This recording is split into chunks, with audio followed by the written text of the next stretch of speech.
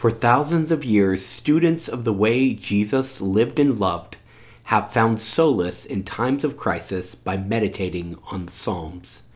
In this unprecedented time in human history, we are recording a psalm each day to encourage and inspire you. Here we go. Psalm 121. I lift up my eyes to the hills. Where does my help come from?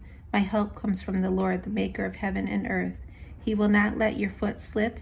He who watches over you will not slumber. Indeed, he who watches over Israel will neither slumber nor sleep.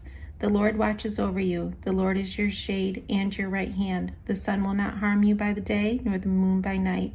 The Lord will keep you from all the harm. He will watch over your life. The Lord will watch over your coming and your going, both now and forevermore.